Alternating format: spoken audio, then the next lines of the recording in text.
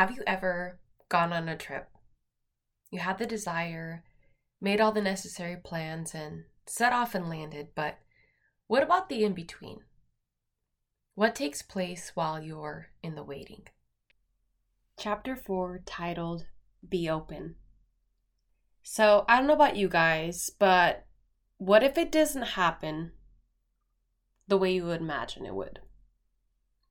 I know sometimes we have with the data, if you will, in our mind of what we know, what we foresee, what we can imagine could happen.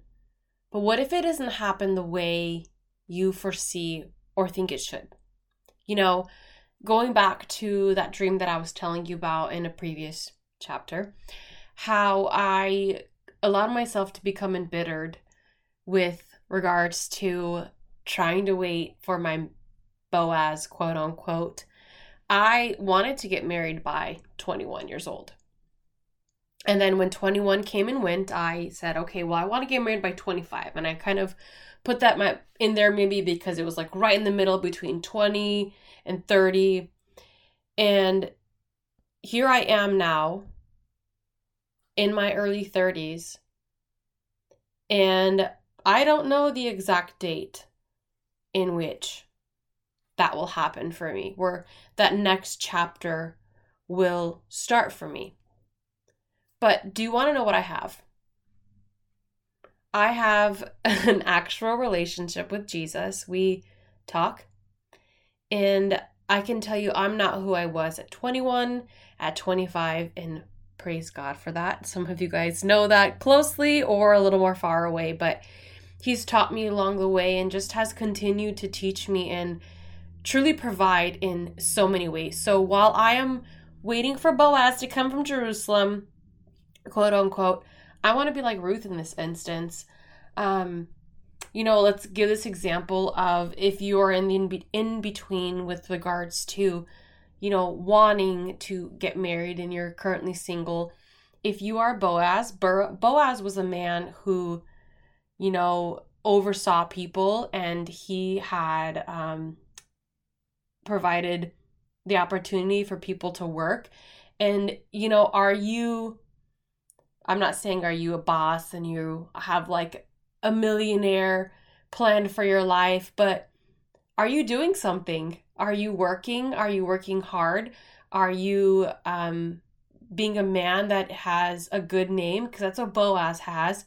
And it's not to say that we are perfect and might not have things in our past that we look back and think, oh, that wasn't a good time in my life. Because I know myself, there were areas in my life where I thought, Adriana, A, I wish you knew better, and B, I'm just so thankful that God did better, and He is a redeemer on that note. But are you working? Are you providing? Are you doing something in the in-between? Or are you just being idle and just saying that you're going to wait and just leave it up to that?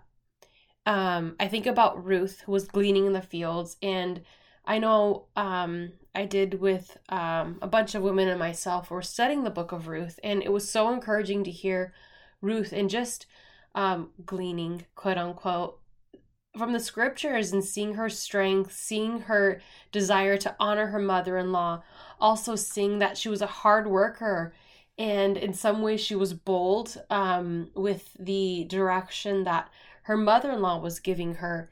But in this area, and in the in-between, what are you doing between the beginning and the end? Are you doing your part? I know maybe Ruth thought that her life would maybe turn out in a different way. Like, can you honestly imagine if you just can close your eyes or just quiet your mind for a second and put yourself in her shoes? If you're a guy or a gal, just put yourself in her shoes. You grow up in a pagan country. You see maybe violence around you. You get married. For years, you don't have a child. You know your husband has what to you would be a foreign god. He dies. At some point, your father-in-law and your brother-in-law dies, and you're left with the decision to either go back with your mother-in-law so she can go back to her country that she originally came from and left, or stay with your sister-in-law, or go back to your own family. You're a widow. Culture at the time, it's a difficult situation, and so you're kind of put in a rock and a hard place, and you decide to go. And then you start working hard. Honestly, for a second, you think, what has my life been reduced to, or what has it come to? I mean, usually when people get married, and I don't know if it's our perception of life and wanting like that Hallmark movie or what's best, of course, just naturally, humanly, we'd want that. But you get married, you have a couple kids, your kids get older, you settle down, and you might have some difficulties here and there, like maybe finances will be just a little bit less than what it normally would be, but it'd be comfortable. Maybe you deal with a cold here and there. But Ruth, as we know from this story, it was difficult, it would seem. So what would you do? Do you think those moments, while she chose to have the same God as her mother-in-law, and where she would go, she would also go? What about that? Imagine walking back with your mother-in-law. She's not even talking to you. When you are alone with your thoughts, what do you dwell on? I know we covered that in a previous chapter, and this chapter is on being open. But I know also in another chapter we talked about, now to him who is able to do exceedingly and abundantly more than we can ask. Are you open to the possibility that you might not have all the answers, and so while you might surmise or solution what should be next, are you open to the possibility that what God has better, like that jacket, those pairs of shoes, could be better than what you had in mind? That God, who knows the intimate, intricate parts of yourself and your being, knows what's best. Are you open to the possibility that it could be what you didn't think it would be? I don't know about you, but there was one area of my life that I kind of settled in some ways. And while it was great and a blessing, now I'm like, why didn't I just ask? Why didn't I just ask? Because I was afraid God would say, I already said no. Why are you asking again? And it's not to question God's lordship in my life, but just honestly looking back, I'm like, why didn't I just ask? I'm going through the study of Jonah, and I've been going through a devotional with a friend of mine for the last few weeks, and I've really, really realized God's mercy. God's mercy is so great. I've been learning, obviously we know that story just really quickly. God calls Jonah, who I believe is a prophet, and calls him to go out to the land of Nineveh and tells them that God is going to destroy their city because of their sin, from what I understand. And in short, Jonah flees. He gets on a boat. There's a big storm, and the people essentially cast lots, and they say, hey, you're the shorthand. What's going on? And Jonah's like, well, I'm running from God. So they throw him over the boat. He gets swallowed by a fish, and he's in there for 3 days. Jonah eventually comes to his senses, repents, and the fish casts him back onto the shore, and God tells him again, go to Nineveh and tell them. So he goes, and Nineveh proclaims a fast. The king does. Everybody fasts, from the people, highest to lowest, even the animals, and God extends his mercy. But in reading the story, I never realized, I didn't realize that Nineveh needed the same mercy that Jonah needed when Jonah disobeyed God. And in this chapter of being open, what came to mind was Peter, who denied Jesus at an hour where you'd humanly think Jesus really needed his friends. I don't know about you guys, but there's those moments of graduation or ceremony. I know my sister just completed, well, not just, but a few months back, she had her ceremony for her doctorate degree in physical therapy, which is I'm very proud of her. And those moments when you're crossing that stage and you're getting your diploma naturally, and I think inherently, even if you're at a concert. I remember when I was little and I'd have my clarinet concert. I do not play the clarinet since, because I just don't like it at all. But if I was playing, the idea of knowing someone was there to support me, it was just encouraging. So going back to this, Peter, who denied Jesus at the hour, can you imagine? The reason why this chapter is called Be Open is because I think, extends to a wide variety of areas in our life. Could it be possible that you need to be open to the idea that God is still not done working in your life in the in-between? Sometimes when we go to school, we want to finish homework, get it done as soon as possible to get on to the next thing and the next thing and the next thing. But could it be that sometimes in those moments of studying and trying to take a test, we haven't passed it yet? I know there was one specific area of my life that it took years to learn it. There were false narratives and false things that I had accepted in my life, and it took a while for God to just unravel everything.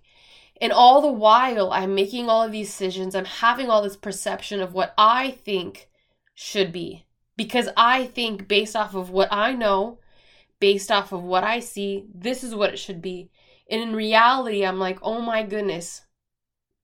No, one example that I can give you that's not onto this one is at work. I'm just a person that I'm like, let's get her done. I like to be challenged. I love the slow and steady, but I like problem solving. On my desk, I have a word search, and people might be like, I don't do that in my spare time. I'm like, hi, I do. I literally sometimes carry it with me. I take it on trips. I just enjoy finding the words and all of the mess, if you will. And I had an idea of what I thought I wanted to happen at work. And I had tried in so many ways, and it just, without getting into too many details, it just didn't work out. And it was frustrating at times because I just wanted to do more.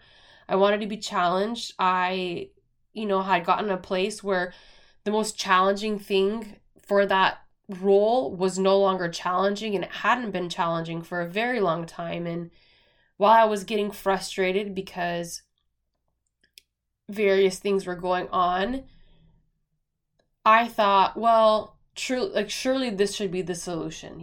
Maybe it's another project, maybe it's this. And I would try and I would do my part, and it just kept getting shut down or redirected or diverted. And then in the end, the wild part is today's Thursday, which might seem like any ordinary day, but 2 days ago, a year ago, was when I actually came back from vacation and a job opportunity presented itself. And I'm now 10 months into the role, and I am loving it. It's been a blessing.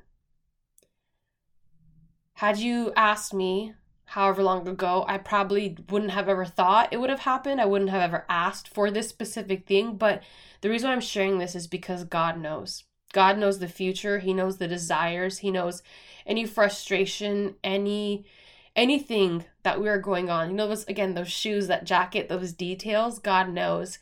And sometimes, because again, we have an idea of what we think something should look like based off of all of the data that we have gathered, what we have seen, and what we think is possible, that's the solution, what we surmise. But in reality, God knows so much better. So my question to you is Jesus enough even when you don't have the very thing that you so desire the most? What if it's not how you pictured it? What if it's better? You just don't realize it yet. In the garden, Jesus prayed before the Father, "Take this cup from me, but nonetheless, not my will, but yours be done." And I've heard this said many times, and honestly, when you're praying this, at times I'll speak for myself. I won't speak for anybody else but myself. Sometimes I would feel like I'm getting the short end, or in that moment, you have to let go of yourself and surrender, which is not as easy as it would seem, but it's almost like you're missing out or you're losing. But I just want to encourage you to say what Priscilla Schreier once said. God, just like Jesus prayed in the garden, but our perspective is shifted. So we're going to be open, but this is what Priscilla Schreier says. God, this is what I want. And then she'll state her case.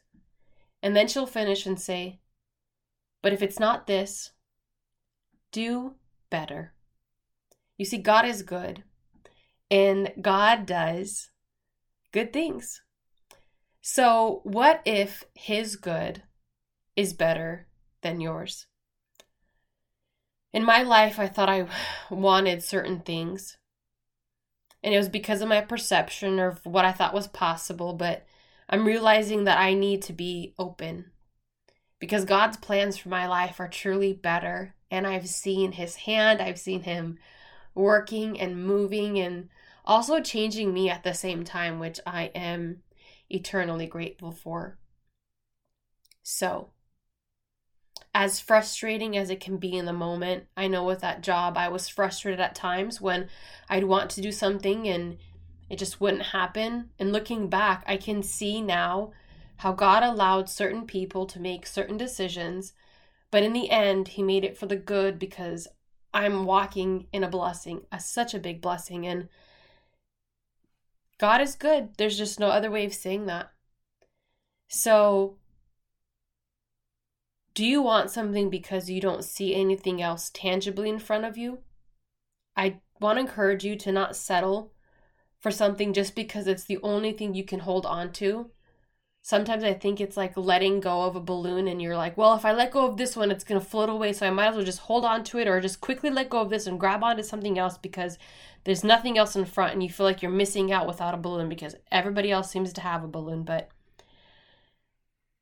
just because it's the only conclusion you yourself can put together doesn't mean there's not something else better. So I just want to encourage you to be open.